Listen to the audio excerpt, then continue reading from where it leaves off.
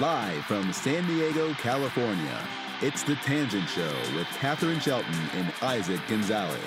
Hey guys, how are you doing?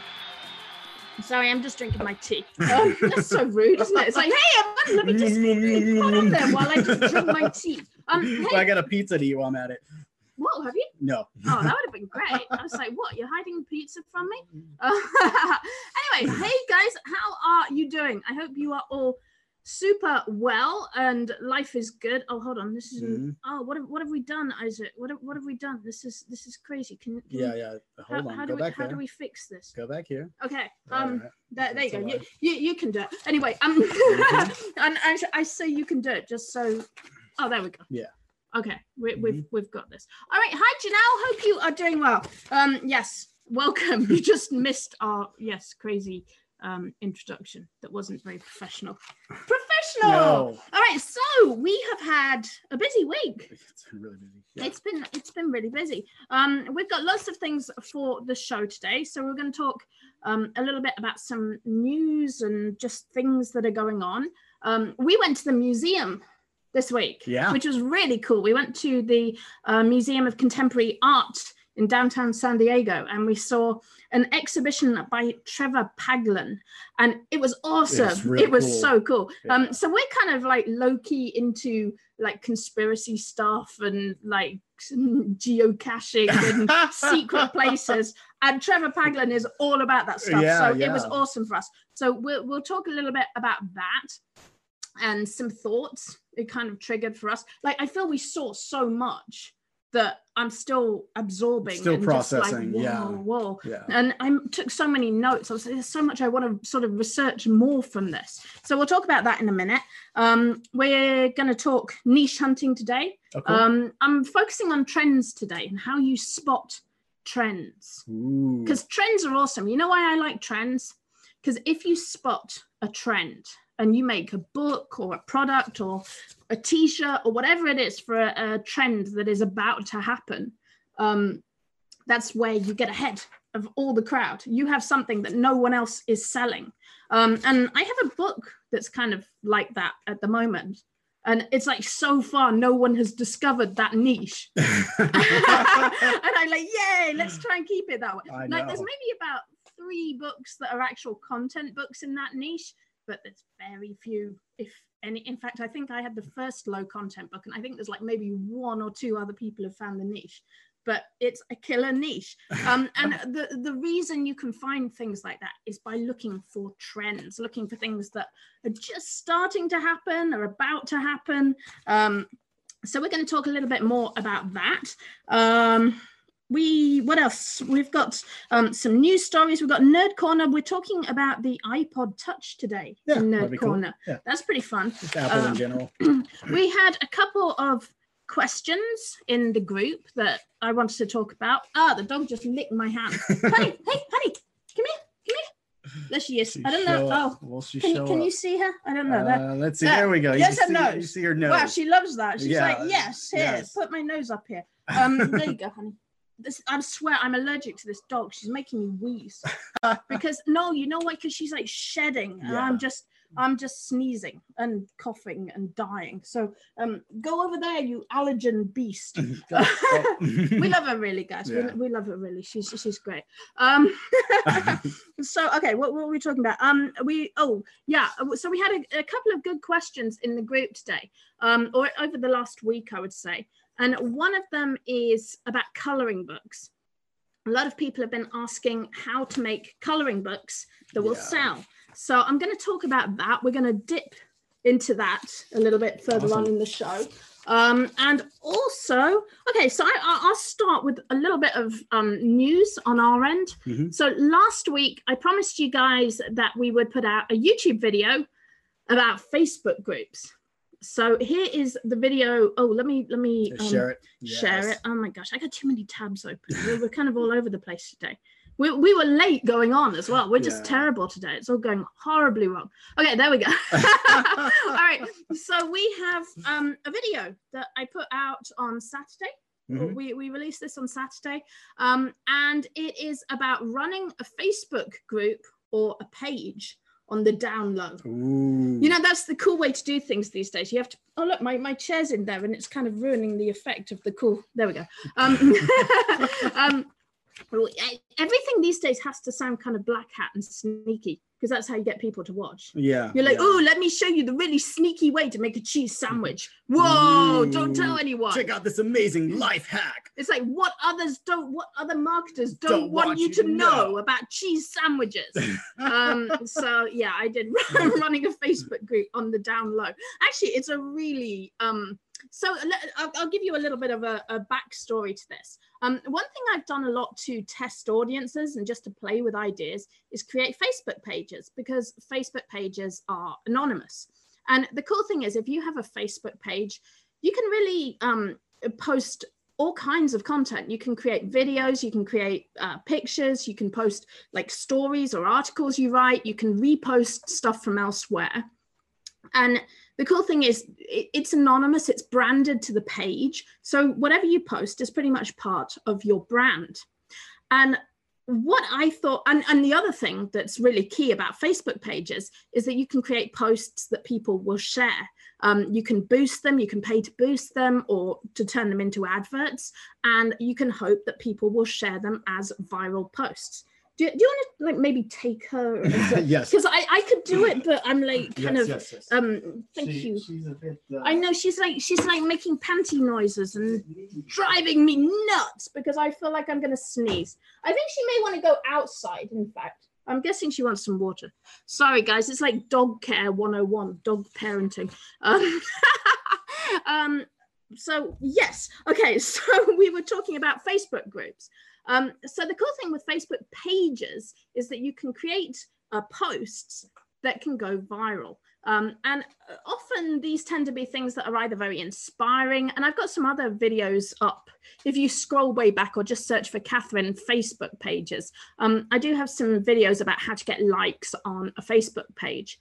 But the cool thing with Facebook pages is you can create posts.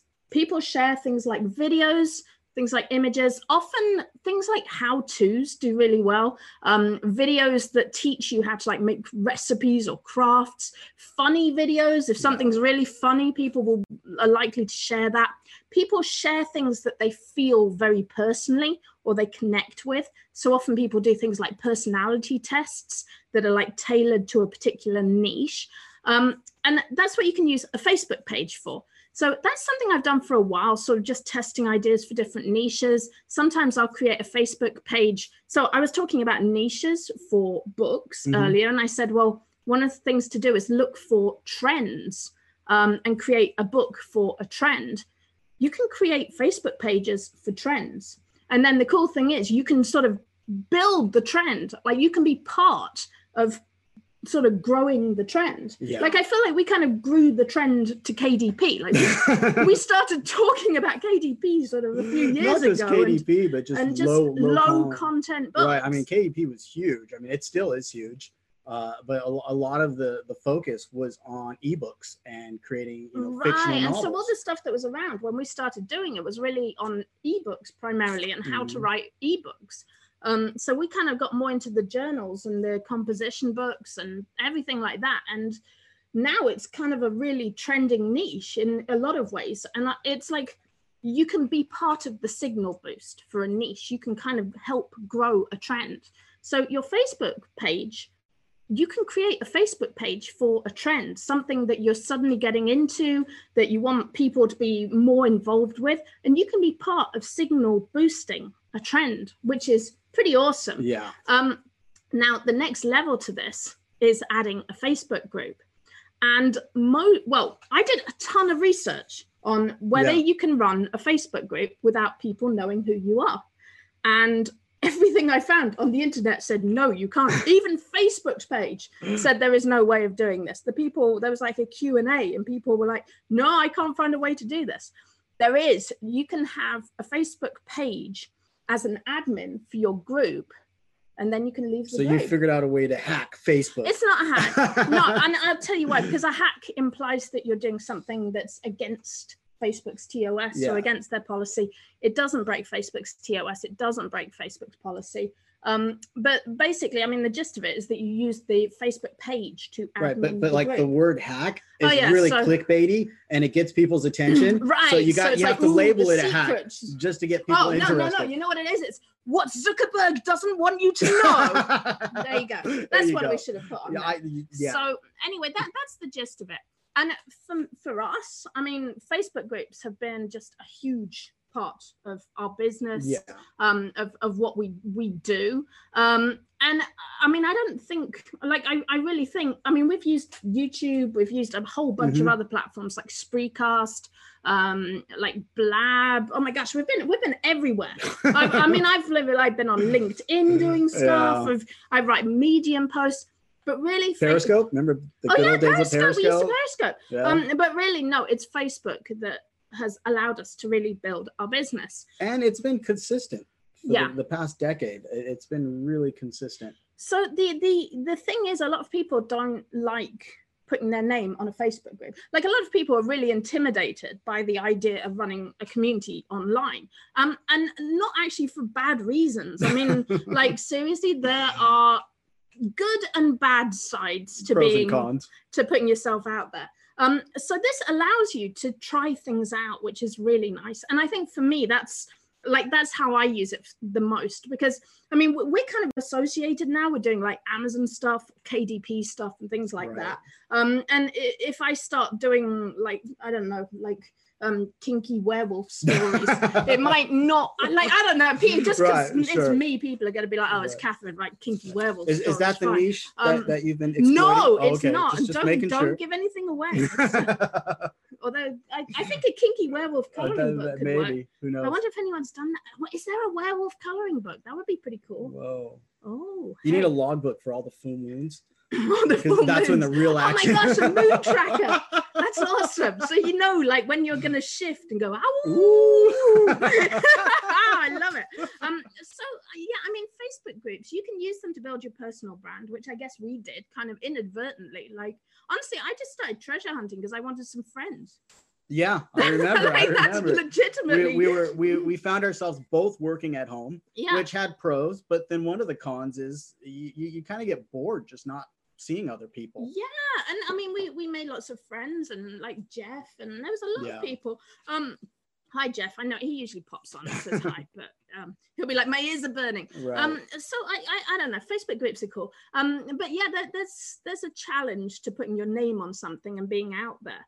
And I think sort of running it via a page kind of helps with that. A couple of other things, it kind of keeps competitors off your back. So if they're like, ooh, what's that person doing now? Like, they can't just look at your groups and sort of try and see what you're up to, because you're running it anonymously. They're not going to find you or associate it with you. And also, it lets you just test out an idea. Like, you can try a group for a niche, and if it starts growing and getting momentum, awesome. If it doesn't, then well, you can move on and try something else. And I think what I like about it is it gives you an opportunity to really build a brand. Yes. And you can have several brands. Like, when you have your name on it, it's like your name becomes your brand, and you only have one name, so you're kind of stuck with that. I know, I kind of hate that, because like, well, although I don't know, because I feel like sometimes if you're honest about your personal brand, and you don't just make your personal brand about one, like, I've never wanted to be like, ooh, I'm the book expert, or I'm the bundle expert, or whatever. Like, I try to have a more sort of general personal brand that's more about sort of just creativity and coming up with ideas and marketing, just because, like, I think I'm so ADD that I don't know what I'm gonna. That's why we went with the Tangent brand. Right. I think that's our life, isn't it? Yeah. It's like, okay, what are we gonna do next week? Let's see. And I mean, it's good to try different things, and I think people are like that. Like, I think in some ways it's kind of inauthentic to claim that you just do one thing, maybe, unless you do. Oh, there's some people that do. I mean, they hammer it down. Just do one thing. Yeah, I think. Who are these people? So. I don't focus. Know. I don't understand focus. So I wanted to talk slightly more about the Facebook groups, because people were watching that video that we did about the Facebook groups, and quite a few people said, well, okay, what do you do once you've made the group? How do you build traffic? How do you actually get people to join your group? Which is a good question. I think for me, the way I started with treasure hunting was that I had a YouTube channel. So I made videos on YouTube, and people were finding my videos on YouTube just through the search box. And then I pointed them to the Facebook group. So that's how I got started from scratch on Facebook. It kind of came from YouTube and then went to Facebook. Now, the other ways I've built groups, first of all, you will get people joining organically. Mm-hmm. So that's the cool thing about having a Facebook group.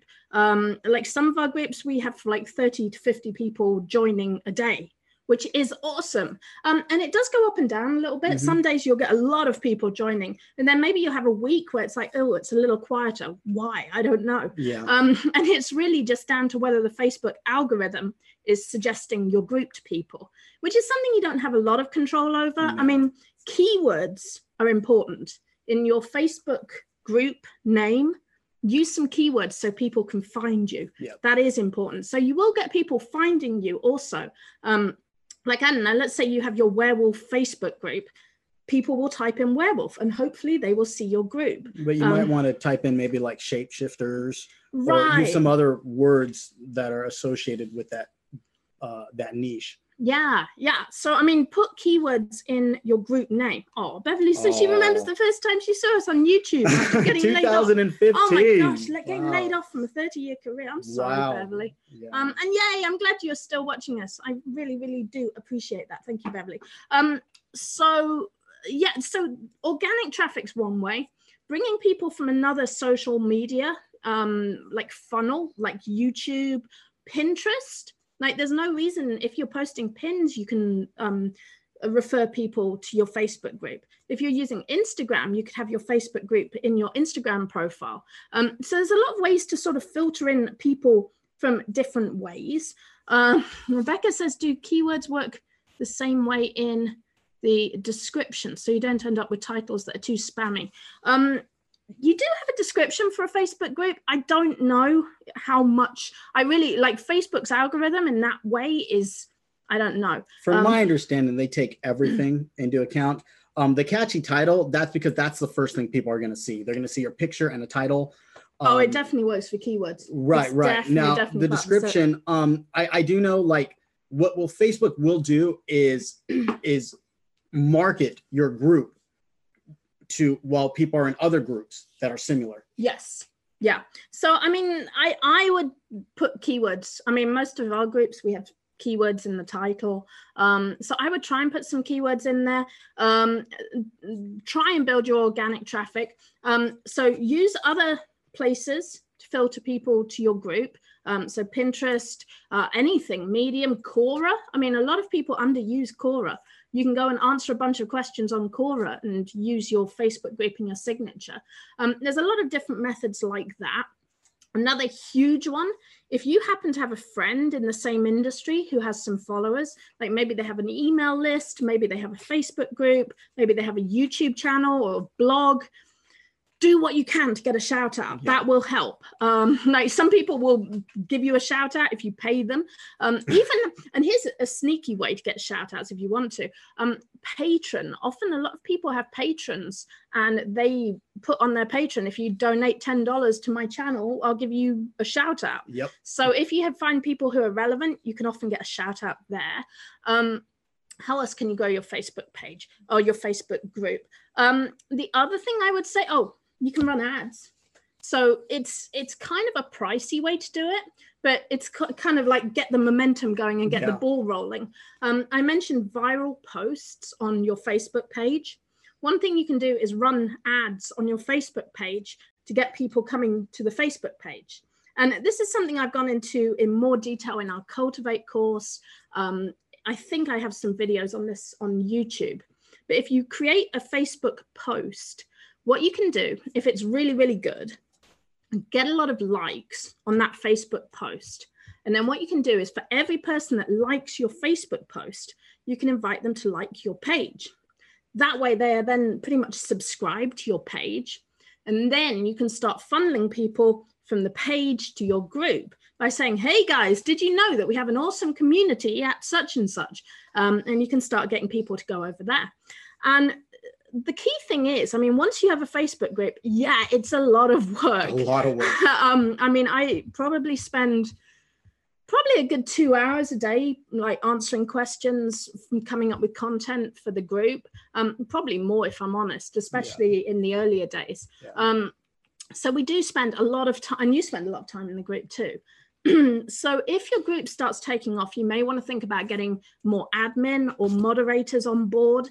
Actually, make them moderators. Don't make anyone admins now except yourself. There's no need. And I have seen too many disastrous times when your Facebook groups, I know two situations personally where people have hijacked Facebook groups and done something bad to them. In fact, I inherited one group that had happened to very kindly from the admin.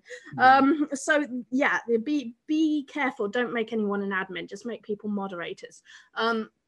Also, post in the group. Like if you have ideas, if you have content, if there's something you want to tell people about your niche, post, and don't just make it salesy. Let's talk about the advantages, the pros of having a group. Yeah, there's a lot of pros to it. You really get to know your audience. It's market research. It's 100% market research, more so than with an email or anything else.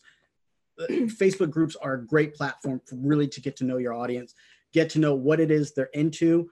So you can use it both to market products, but also to get product ideas, because you're going to see what the community, what the general vibe is, what the zeitgeist is for that specific community. Yeah, and in many ways, we're led very much by our groups. Like if the group are telling us like, hey guys, we need this, or no one's done this yet, we're like, ooh, hold on. Okay, let's see if we can hold my beer. I mean, the reason why I love to answer questions in the group, I mean, aside from just providing customer service. I know, it drives me nuts. I'm like, you're a developer. Right, I should be that. Right, but answering people's questions helps me really understand people's needs. And then I can start building products that really meets those specific needs, things that I would not be aware of if I wasn't having this much interaction with our customers. It's really true. Yeah, and I think it's really nice also for people to get to know you and to like know we're real people and that we'll talk to them, and I think that works. Another thing I was going to say is challenge your audience. That's something that we talk about a lot in Cultivate. In our KDP group, a lot of the time I look at it as like niche research. I ask people questions and hopefully we get people interacting a lot, and I love that connection with people, that everyone's contributing to the group. So ask a lot of questions, get people to join in and to share with you. But I mean, Facebook groups are amazing, like in a lot of ways, because I feel nothing gives you really a closer engagement with a large amount of people. And you make friends. I mean, we've made so many like real friends. We've had dinner with so many awesome people. Like people come out to San Diego and they're like, hey guys, can we meet up? Can we get dinner? Can we do something? And it's, I don't know, it's fun. For me, like Facebook in general, like it's all about groups now. I don't even really look at my main feed anymore unless I'm tagged in it or something.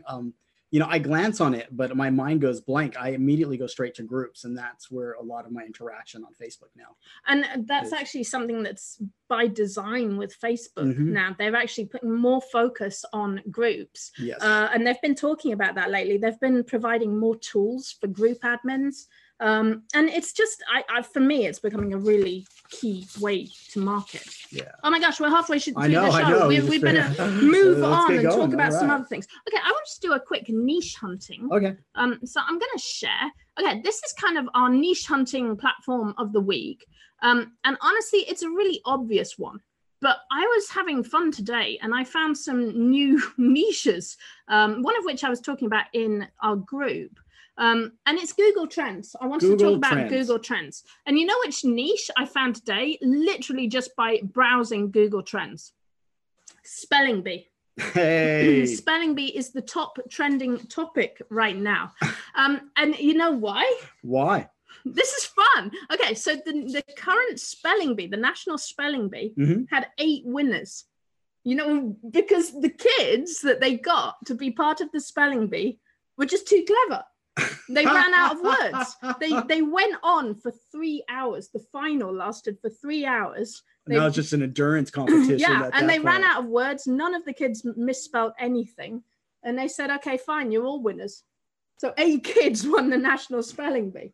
Sounds like an issue with the spelling bee challenge in general. Well, yeah, and it's funny. It kind of tells you about, that's funny you say that, because it kind of, it's about static data. Yeah. And in some ways, a spelling bee is based on static data that never changes or rarely changes. So like, what do they do? I mean, do they start, once you're done with the dictionary, do you start like going to like urbandictionary.com? All right, let's see how well you can spell out your slang, right? These are like 11-year-olds. You don't want them on Urban Dictionary. No, but it made me think. I was like, whoa, this is a great niche. Like, how many people have done low content books about spelling? Yeah, I really thought about this. You could have a planner like Autumn was in a spelling bee. She got screwed, by the way. She got really screwed in the spelling bee. I was ready to do my parenting, like, oh. Wait, what happened? Oh, because she didn't spell percolator right. But the lady who was like reading out the words said perculator. But it's got an O in it. And she said perculator. So everyone, and all the kids were like, what? Huh? I thought it was a percolator. So anyway, she got screwed. I'm just saying. I was like, ready. Oh. Anyway, apart from personal anecdotes notwithstanding. So spelling bees, a lot of schools have spelling bees. Like most public schools have a spelling bee. And I looked at Google Trends. It says 100,000 plus searches. And actually, Keywords Everywhere showed it at 90,000 searches a month on Google on average. So spelling bees are a really popular topic. If 90,000 people a month are searching for them. So I thought, well, you could have a planner so that if your kid's going to be in a spelling bee, they can make like a revision planner. So they write down what words they're going to do each day. And so it has like dates and they can plan out their spelling. You can have lists of spelling words with space to copy them down underneath. You could do clever things like have a coloring book with spelling words sort of inserted in the pictures. Right. And there's so many formulas for mnemonics that you can implement. I mean, there's so many gimmicks and tricks and techniques people use to memorize things. You got your memory palace. Memory palace. That's pretty cool. So I thought about that. So one thing you could do is have just a blank notebook with line pages, but you could add in like tips on spelling. So you could like the sort of I before E and right. But I'm sure there's actually, I Googled, if you Google spelling tips, there's all kinds of things on like, I don't know how German words work or how. International. Okay. Yeah. And then also it varies per grade, per age. Yes. So like the tips you're going to give to a kindergarten is going to be very different to like a tips to like a 6th grader. So you could do like kindergarten spelling bee. Right. I mean, you can cover the whole genre from, K to K1 to K6. So my thought is like browse through Google Trends, see what's trending, and just if you do it with an open mind. I know why Wiz Khalifa's trending. Why is Wiz Khalifa trending? Wiz Khalifa is trending because he smokes an ounce of weed a day. An ounce? That's an insane amount. Wow. That's like 50 joints, I think, something like that. Wow. I thought that was hilarious. That's what you do to trend in 2019. Wow. The other thing I wanted to show with Google Trends, and this is pretty cool because I know a lot of people are publishing internationally. You can actually go and search different countries. So like cool. If you want to see what's popular in the UK, for example, there it is. Bottom. Okay. I know popular? I had to scroll a bit.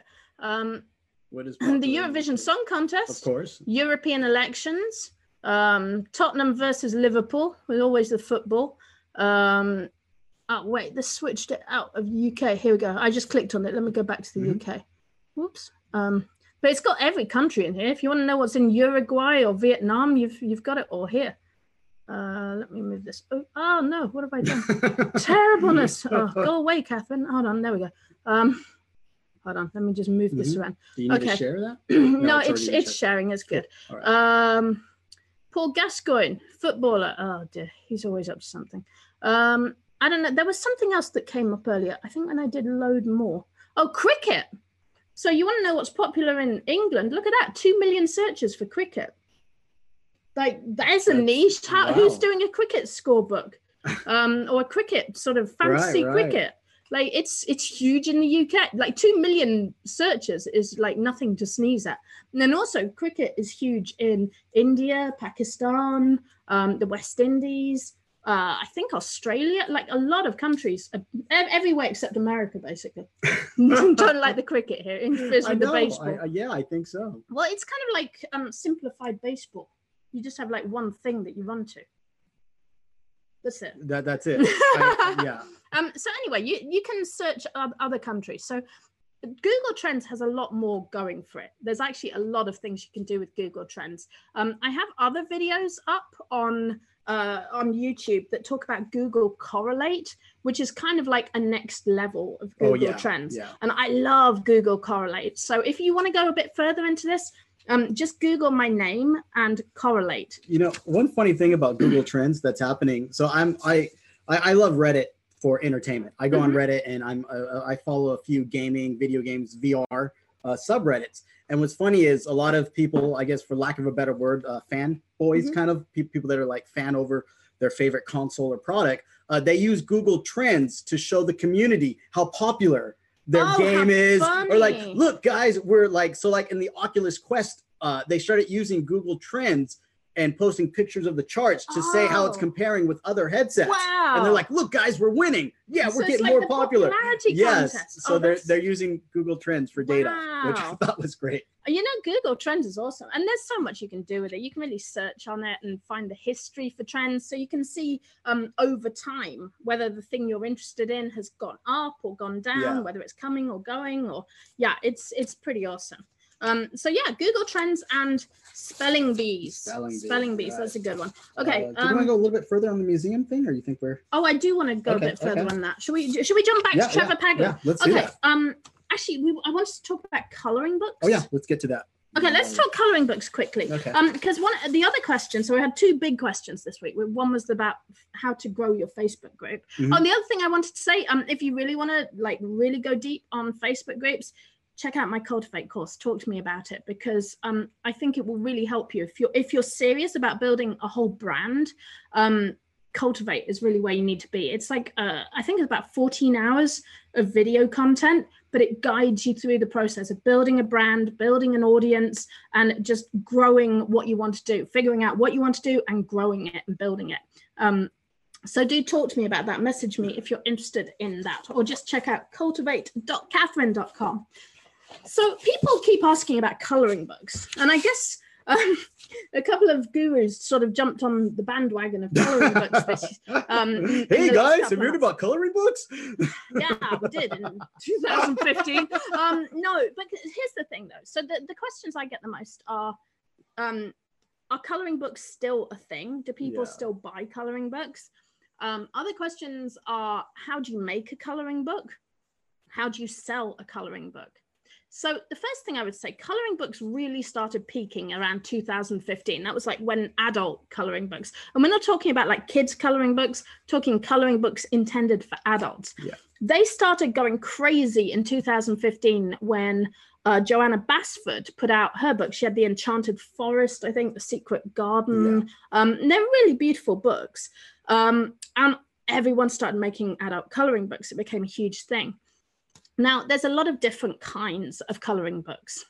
Usually what you see in Barnes & Noble or in bookstores are mandala-based coloring books. And mandalas are just kind of abstract, beautiful pictures that you color in. Sometimes, like the original mandalas are just circles, kind of like a kaleidoscope. But some mandalas are kind of more like they take up the whole page. And just abstract patterns became a huge thing.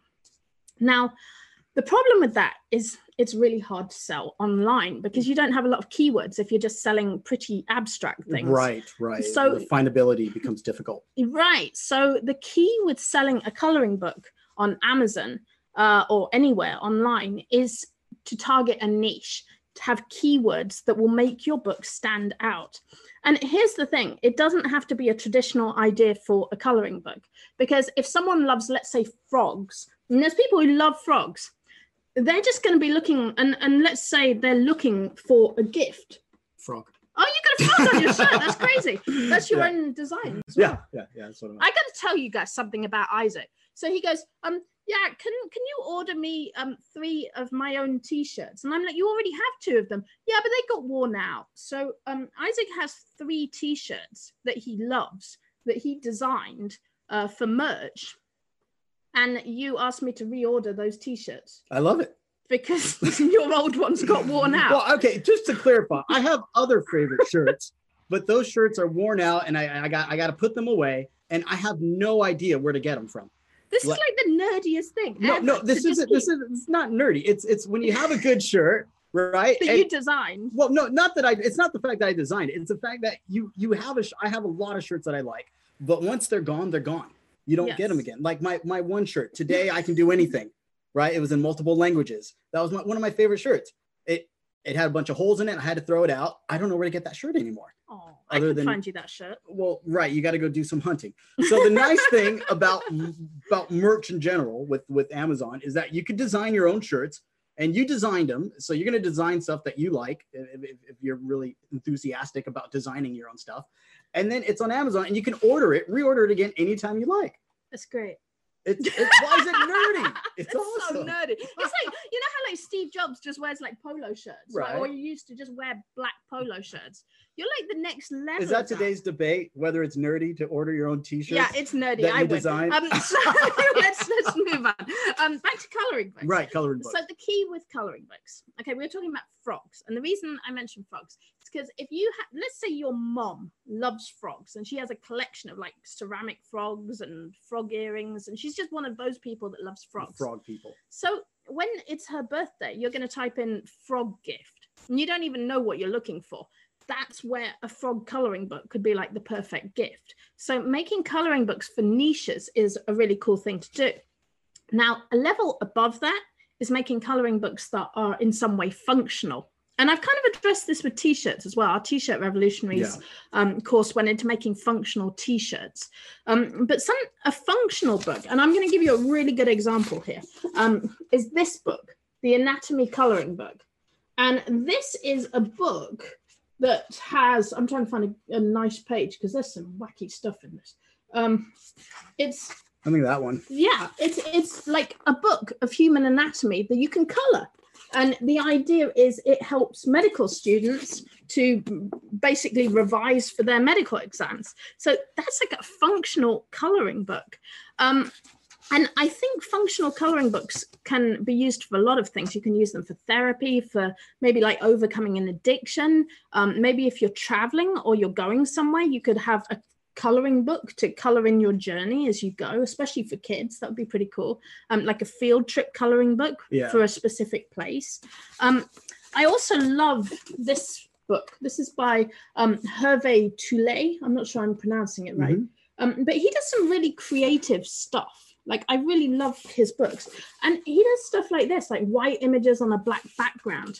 And here's the problem I have is a lot of people come in the group and they go, hey guys, what's the best kind of coloring book to make? What size should I make my coloring book? How do you make a coloring book? Right. Well, it's not so much how do you make them, but it's more people are like, they want to know what the most popular kind of coloring book is. Right. And that's not how you're going to sell your book, by copying everyone else, because that's how you end up in like the bargain bin basement in the mandala section of Barnes and Noble. Chances are, like if you're going to copy someone, chances are there's 10 to 100 other people that have the same idea as you to copy that person. Like Jordan was a great, I hope, oh, whoa, it's green. Because it's green. Oh, that sucks. Okay, so I have this book by Jordan, who's in our group. He's been helping a lot of people this week. He's awesome.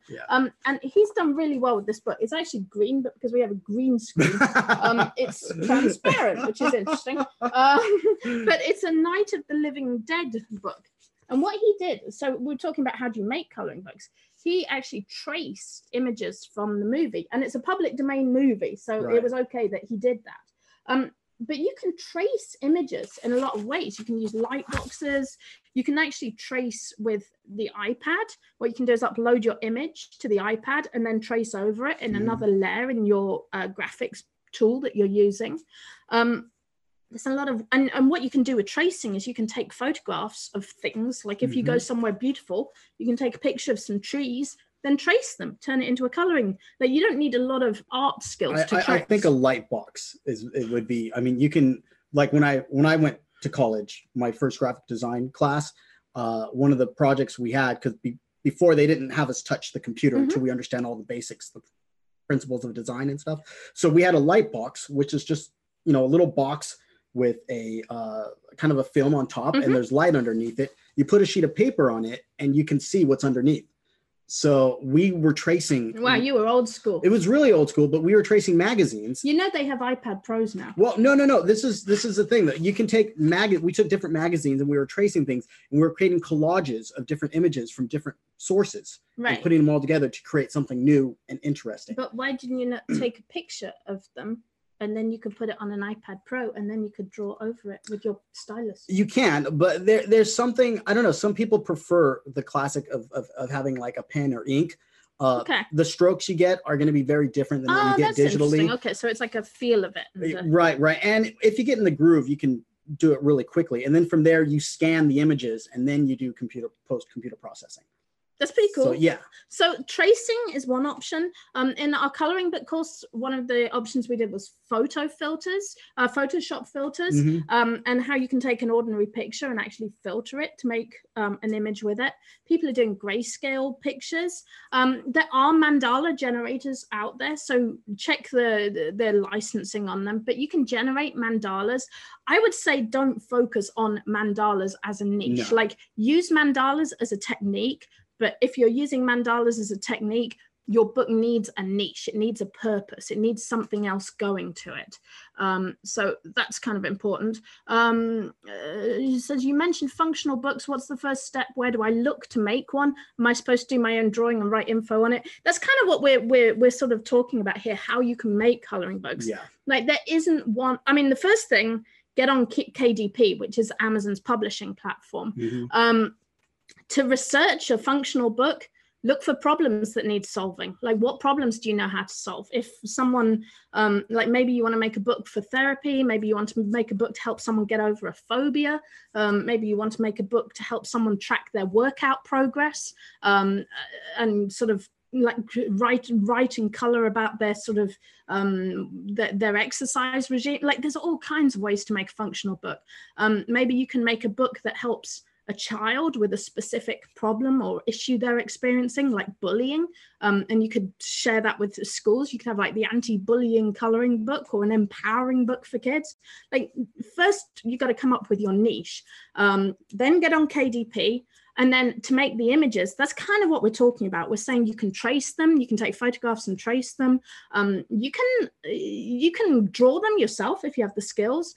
You can take, and I mean, when I say like mandalas and using patterns, like I have Sasha O'Hara's book here, who is awesome. She kind of took the traditional mandala thing, but then put words into it. So it kind of has the mandala feel to it. But then it also has kind of the funny, snarky phrases. So like, home is where the vodka is. And you can outsource, like you can hire people to make pages for you, to make books for you. Like, that's totally an okay thing to do. There's places like Fiverr, there's places like Upwork. And if you want something a little sort of, you want to go a little bit higher or nichey, check out DeviantArt. There are so many places to find artwork. Like, go to your local college and see if there's anyone, like you could ask an art teacher or art professor if there's anyone that might want to work with you. Like, you just I have an idea for a functional coloring book. Suppose you want to teach the history of how the Panama Canal was built. You know, it's something. Whoa, cool. Maybe a kid or a college student. Awesome. Someone wants to know, how was this like awesome, creation? What was the process to make it happen? Educational, right? So you can take take an outline of the story and convert it into multiple pictures, and then you have a coloring book. That's pretty cool. Okay.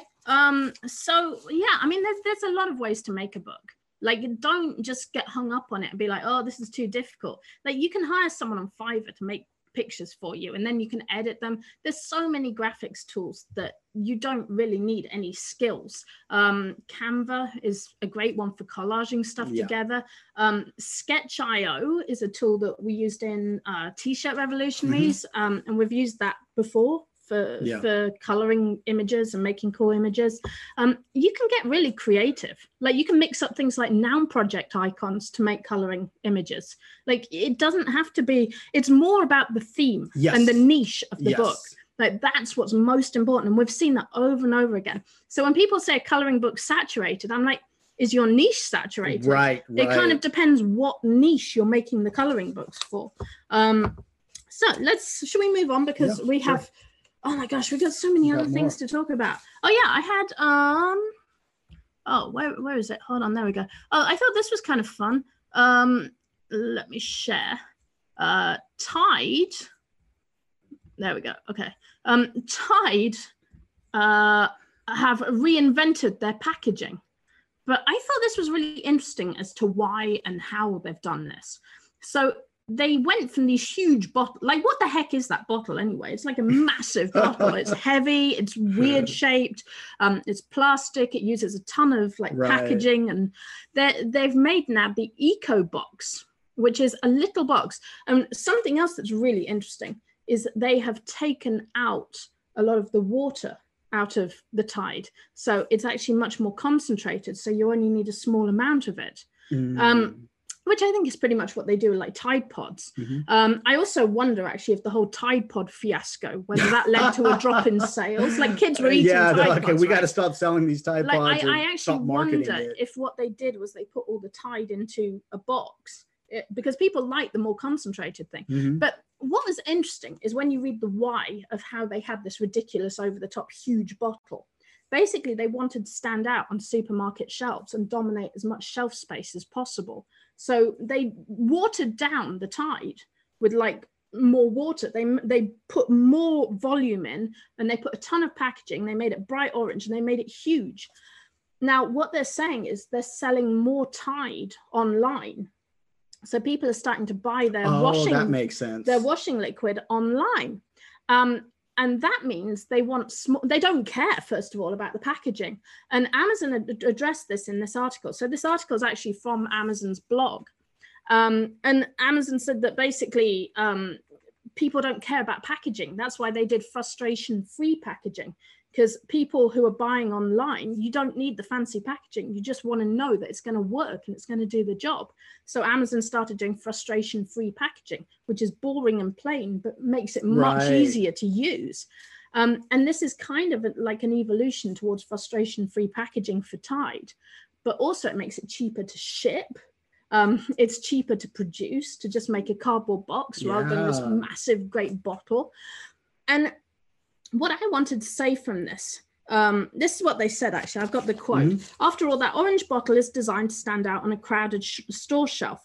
But in a world where customers increasingly buy products like Tide online, the added packaging used to ship it just means more waste. Not only that, but the size and shelf impression, they call it a shelf impression of the product, being sold online is irrelevant. Engineers could remix the detergent formula using less water to make it smaller and more lightweight.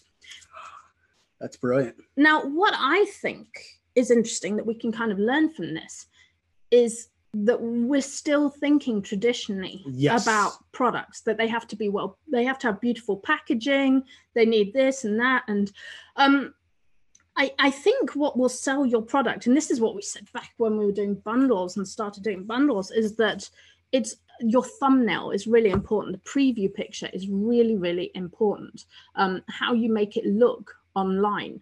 So I think with books, like having an awesome cover, having a very simple, striking cover, and it's not just a matter of having like a pretty cover. It's having something with bold colors. It's having something bright. It's having something that you instantly understand what it is, and just things that catch your eye in the thumbnail. So I think thumbnail pictures are very, very important, more so than packaging. And I think also what I would say, a lot of people, especially in our KDP group, they want to make these beautiful covers both from front, spine, and back. But in reality, 90% of what the customer is going to see is just the front cover. Yes. So the back, you don't really need to put as much emphasis to make the sale. Right. Because most of the users are not going to see the back of the book until they actually have it physically in their hand. by that point, it probably is not going to matter. It's all about the front cover. So I thought that was interesting. Now, there's one more thing that's interesting about this is that, okay, they converted their packaging into a box, but they have a picture of the traditional packaging on the box, which means that that is almost like an icon at this point, a visual indication of. Whoa, that's interesting. Right. They spotted that. Yeah. Yeah. So that's really interesting. So they didn't ditch it completely. It's almost like they have to kind of explain to people this. Well, I guess it's the transition period. And I think that's another thing. Yeah. If you change something, make sure you educate your customers and bring them with you on the journey. Like I think that's something maybe we could take there as well. Okay, we've got, oh, wow, we've totally overrunning. Right. Do you want to do Nerd Corner? Yeah, just really quick. It's not, it's really minor. No, it's awesome. Hey, Nerd Corner, let's do this. Okay. So with Apple, they yesterday, or actually a few days ago. I'll look for a link while you talk. They updated their iPod Touch. And this is the first time they've updated it in about 4 years. So the build is still the same. You know, it kind of looks like an iPhone, like a skinny iPhone, but the internals have all up-to-date processing unit. And so what I thought was interesting is that they released this just before their next annual developers conference, which is actually this Monday. And I think one of my hunches, the reason why they updated the iPod Touch was because it's a product that's going to support their upcoming gaming service called Apple Arcade. Whoa, okay, that's interesting. I think I heard about that. Didn't we talk about Yeah, that? we talked about this a few episodes ago. And so it's Apple, they're going to have, you know, you pay a monthly fee and you get access to like 100 top video games, and they're going to rotate them. It's really interesting how quietly they've done this. They didn't have a huge like launch for it. They've done it. They're downplaying it. And they said with little fanfare via an Apple press release. Yes. So and they did this last time with their last event. They updated the laptops and just made an announcement on their site, but they didn't make an event out of it. So Monday, there's a big event, and it's rumored that it's all going to be software. One of the things they're doing, Bloomberg has an article saying they're going to kill iTunes, which means iTunes is going to be broken up into 3 applications: music, TV, and podcast. You know, that makes sense though, because I feel like the iTunes association is still with music, and I've not used iTunes for music in years. I use Pandora, I use Spotify. It's like, right, it's becoming kind of an archaic beast, and it's a huge program. And also I think with music, they want to focus on a monthly subscription. But podcasts, that's where I use iTunes. So the key thing I want to say with Apple is that they tend to be following Google and Amazon, and that they seem to be focusing more on services. And so before, their services were meant to support the product. Now it looks like the products exist to support the services, because all their money is coming from the services. That makes sense. And that's where it's coming. And it's funny because, you know, Amazon was way ahead of the game when they released their tablet. They said, we make money when you use it, not when you buy it. And we know both like Amazon and Apple are both moving their focus more towards services all the time. It's like it's services. So it's kind of interesting to see where the business is going. It's that's a little nerd pretty corner cool. there. I like that. Yeah. Did you hear that LaCroix are losing sales and money? You know, the fizzy drinks of LaCroix. You know how about 2-3 years ago we were super excited? Oh yeah, we were obsessed with that stuff. Yeah, we loved it. We were drinking it all the time, and we don't really drink it now. We've kind of, sometimes we do the San Pellegrino one, but yeah, we stopped. I don't know why, but it turns out tea. That's right. But it turns out we're not the only ones. Everyone stopped drinking it, and it's kind of interesting. They said really it was competition that kind of drove them out, that Pepsi and Coke got in on the bandwagon and pretty much killed them. And one thing that I took that I thought was interesting was they said American consumers are increasingly seeking out drinks that have functional elements like nutritional value or a jolt of caffeine, or they want low sugar and sugar-free offerings. And I thought that was really interesting, that word functional again. Because I keep saying in our groups, like, think about what problems people have and what you can do to help solve problems. That's where I think, and I think that's maybe what they're addressing here. Like, okay, why do people want caffeine in their drinks? Because they're tired, they're stressed, they've got a lot of work to do, they've got a long day ahead of them. When you start thinking about, and I think this is why like sports drinks were big, and now they're energy drinks, but I mean, wine's pretty functional. It is. When you think about it, it's like wine. You drink with a purpose. It solves a problem, you know. It solves a lot of problems. Anyway, so I thought that was interesting. That LaCroix are kind of struggling, which I'm sad about. But you know what? It also says innovate. Like you can't kind of rest on your laurels. It's like the competition comes in, especially when it's like big guys like Coca-Cola. You've got to use your advantage as a little guy. That's the key thing. Like if you are the little guy, your advantage is your ability to innovate and move. Yeah. And big guys will always be slow to do that. So if you are, and most of the people we talk to and work with are like small businesses and small companies with just one or a few employees, use that to be speedy and nimble. Like that's how we've had people like sort of like Sasha and like Jordan have managed to take on big guys and like take on big publishing houses like Penguin and Random House. The reason is because they can move fast. They can market in ways they can't market. They can talk directly to their audience. You have advantages. You have huge advantages if you're a small company, a small business. So I think we're pretty good. I think we can go back to talking about Trevor Paglen now because that was really fun. Yeah. Okay, so we went to as we said at the beginning of the show. Let me bring up the things, okay, because there's a lot of cool things here. Yeah. Actually, I want to bring up that picture. Oh, awesome. So let me share this for a moment. There we go. Okay. So we went to see this exhibition yesterday. And in fact, there's a picture of us seeing the exhibition. You can see us in the reflection. Yes. Well, we like created art out of art. And this was one of the exhibits. So the whole exhibition was about this guy called Trevor Paglen. And he's really interesting. I'm going to read this little quick blurb about him. It says, Paglen's photographs show something we are not meant to see, whose concealment he regards as symptomatic of the historical moment we inhabit. His objects act in opposition to what his images have exposed, imagining another potentially different world.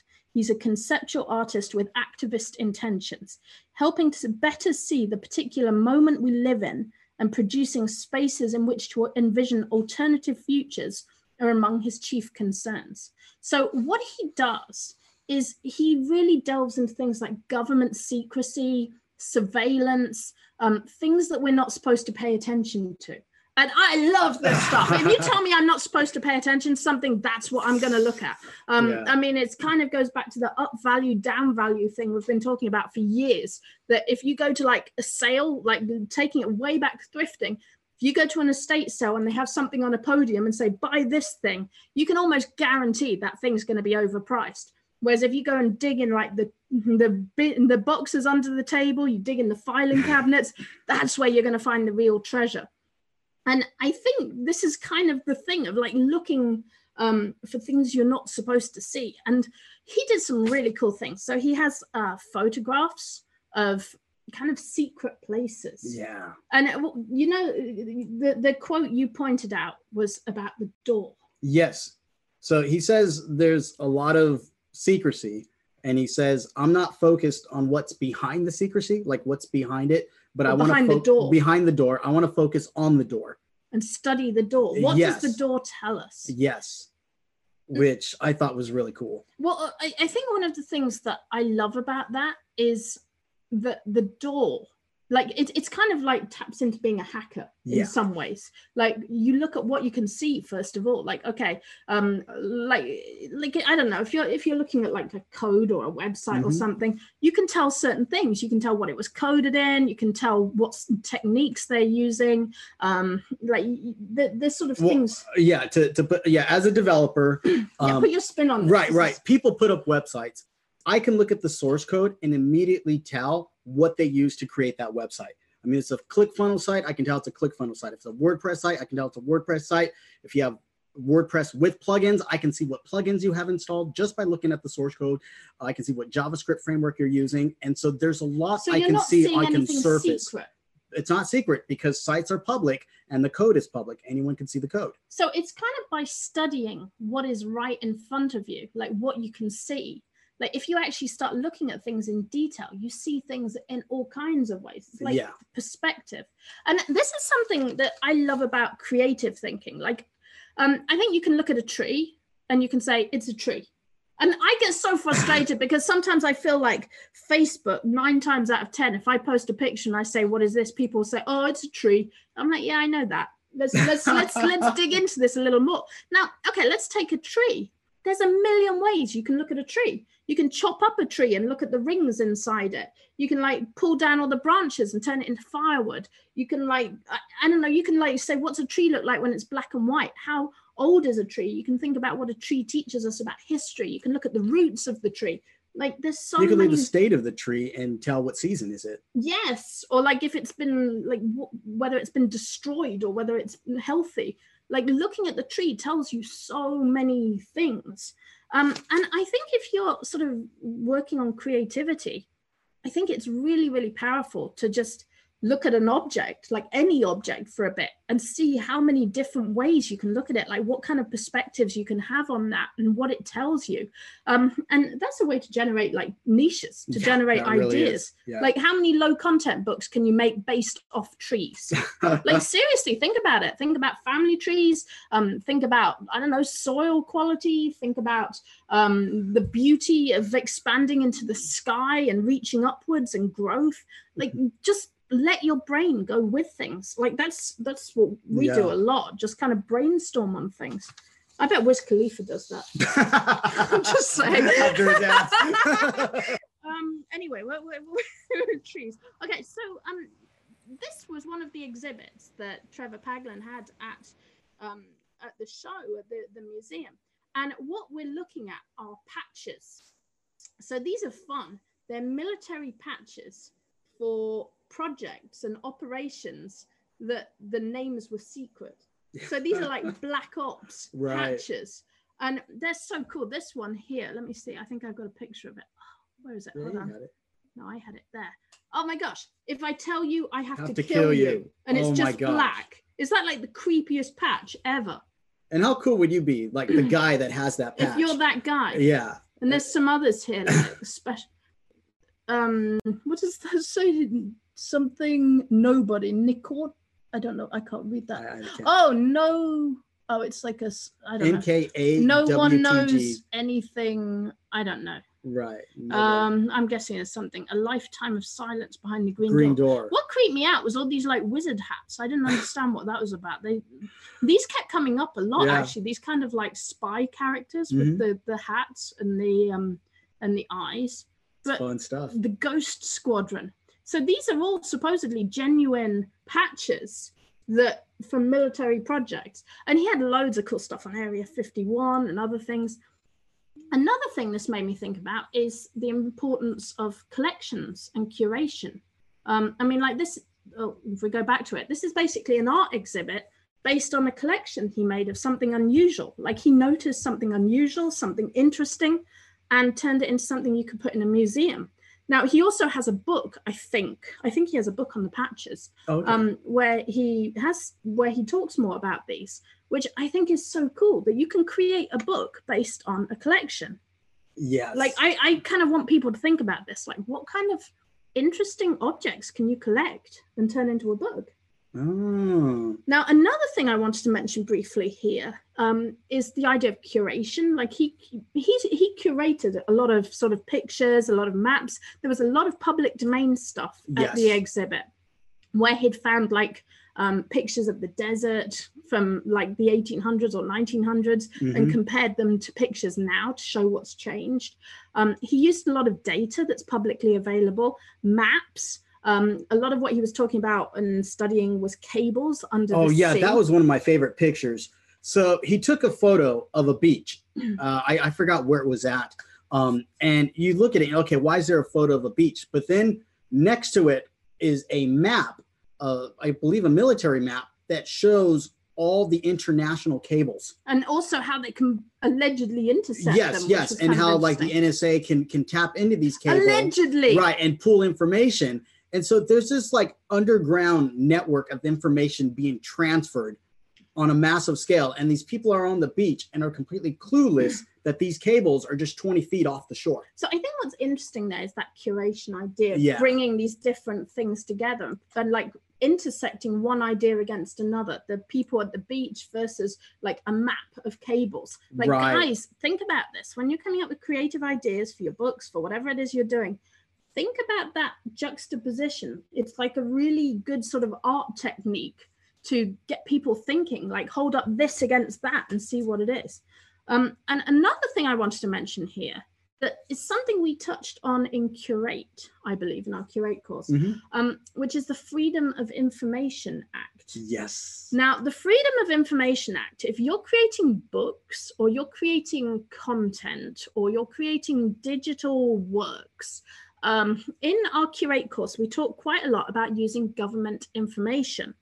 Now, you can get a lot of information from the CIA, the FBI have a whole vault full of like crime stuff, mafia gangs or mafia families, gangs.